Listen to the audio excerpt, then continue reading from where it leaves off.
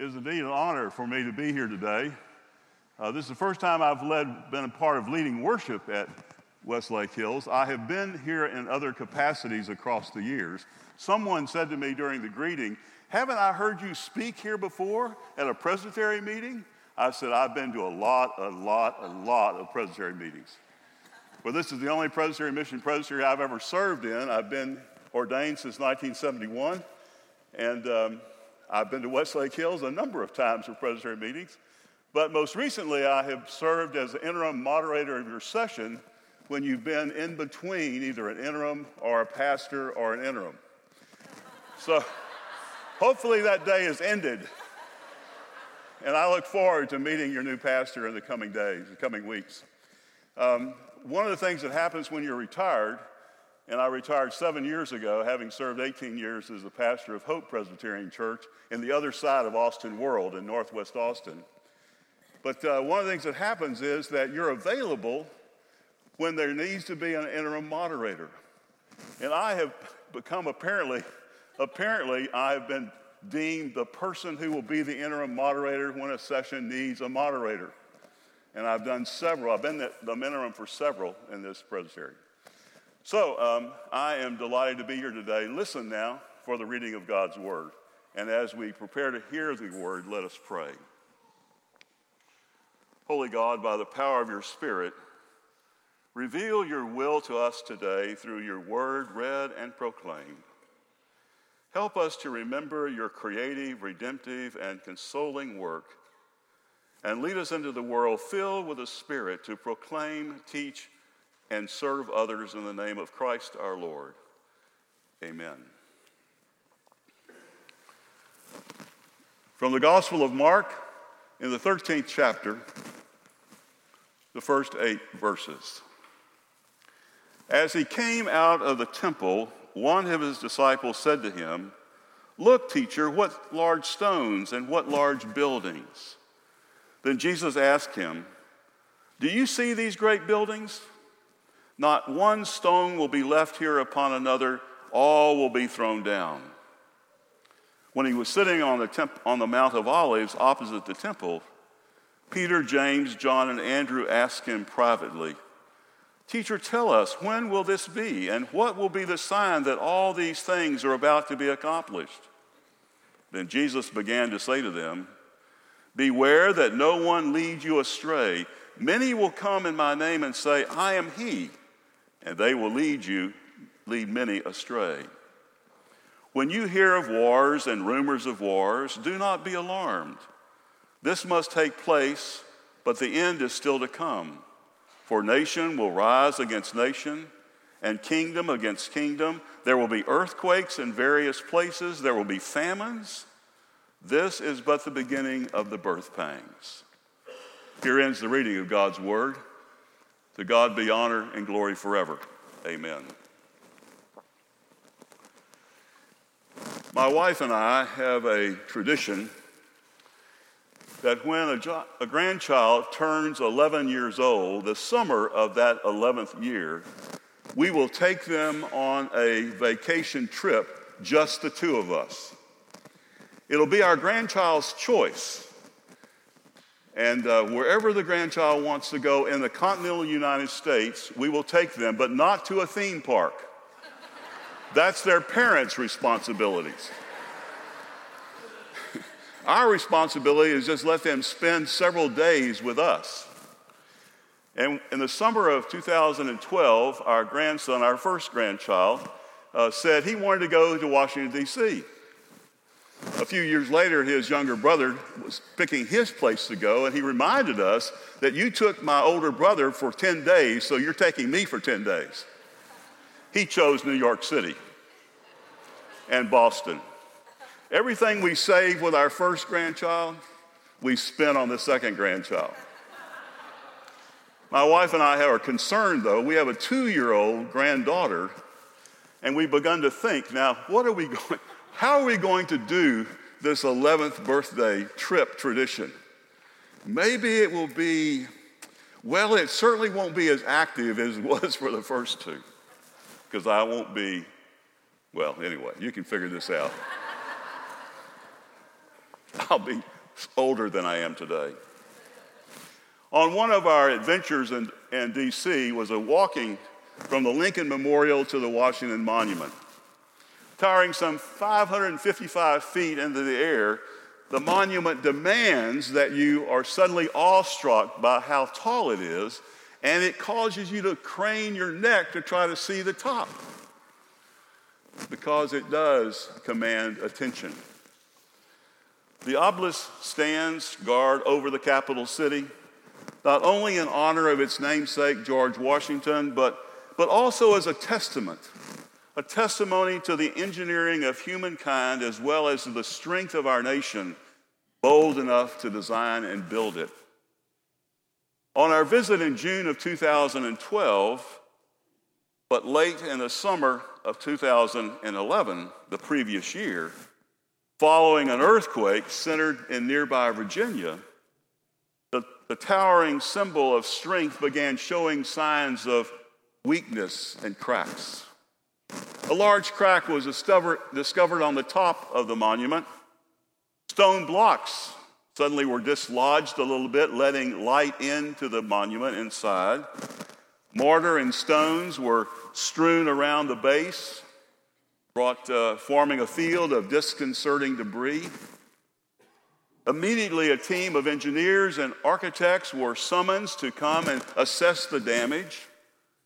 When we arrived a year later, public access was still shut down over safety concerns.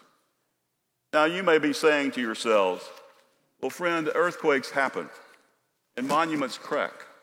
So what?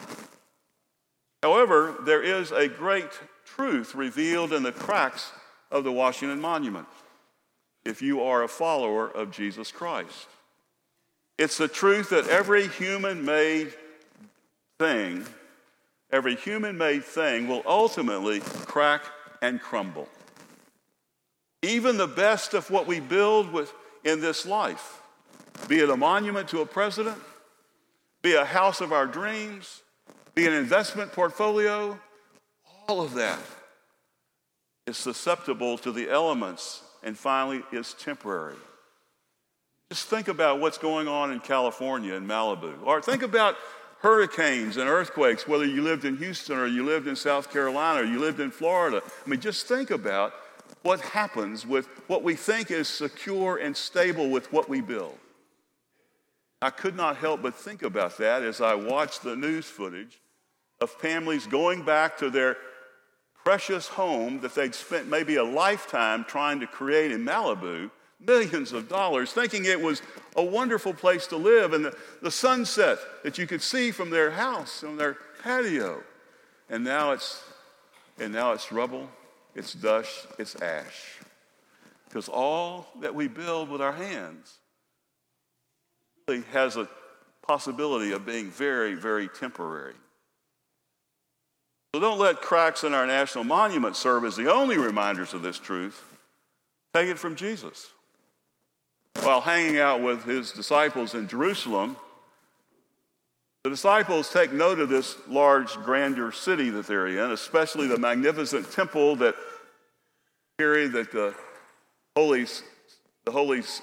pierced the holy city skyline. And as the disciples stared at Herod's incredible accomplishment, Jesus offered them this piece of advice. Do you see these great buildings? There will not be left here one stone upon another that will not be thrown down. By all accounts, the temple was an amazing piece of architecture at the time. It had been under construction for almost 50 years and was finally nearing completion. Josephus, the Jewish historian, notes that the exterior of the building covered on all sides with massive plates of gold.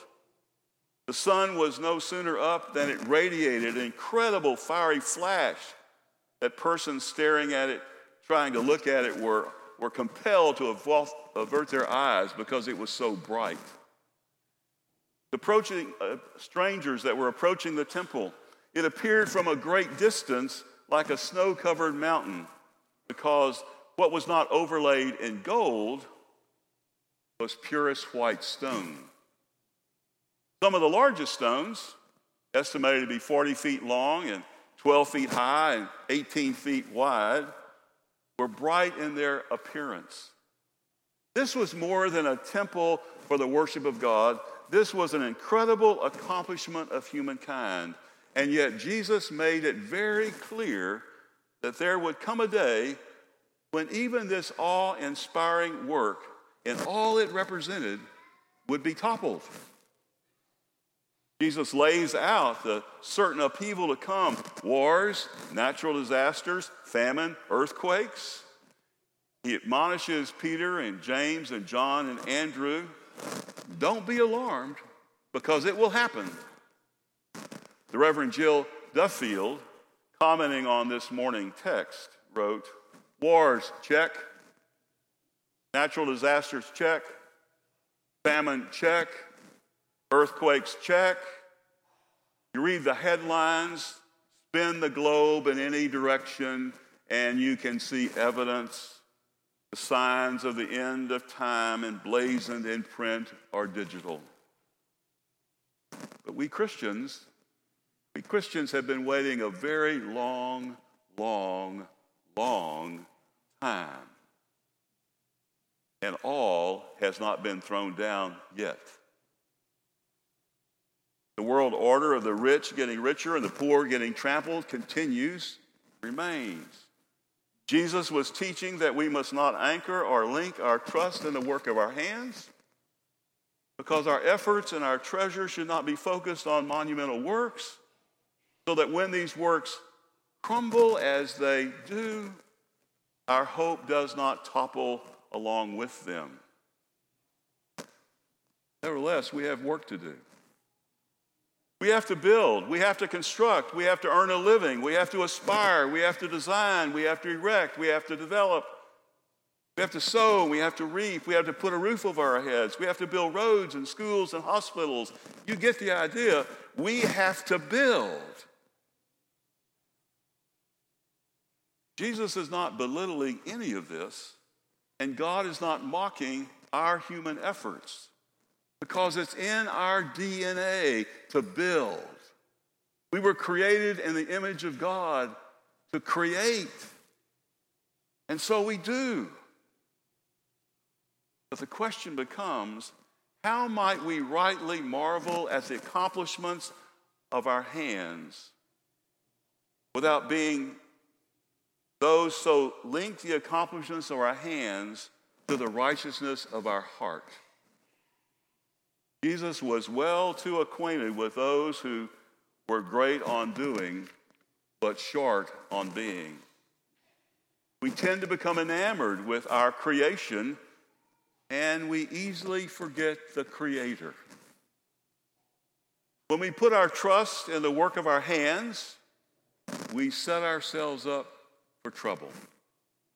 If we make such things as the center of our lives, whatever we create with our hands, we become dangerously distracted, forgetting God and anchoring our trust in temporary things that will fail and fall. Herod's temple did come tumbling down. In 70 CE, the Roman army toppled the temple and most of the city as it put down a Jewish rebellion, and the temple has not yet been rebuilt. The glorious structure that stood some 15 stories high, that was laden with gold and served as a symbol of power and strength and a chosen status for so many people, came toppling, crashing to the ground.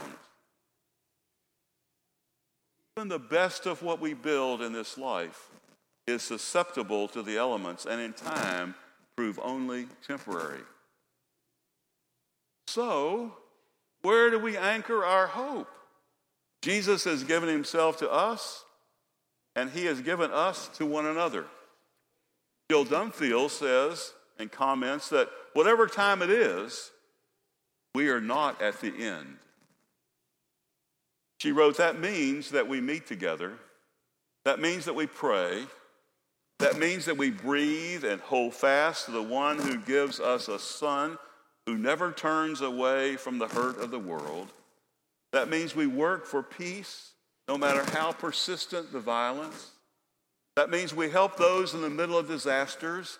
That means we feed the hungry, we care for the sick, knowing that's how we want to be found whenever Jesus returns and whenever our end or the end of time comes. So let's be wise. Let's anchor our trust in our hearts more deeply by investing our time and treasure in that which is eternal, the things of God, so that when cracks emerge, our hope is unshaken because it is anchored in Jesus Christ, our Lord and Savior. God be the glory this day. Amen.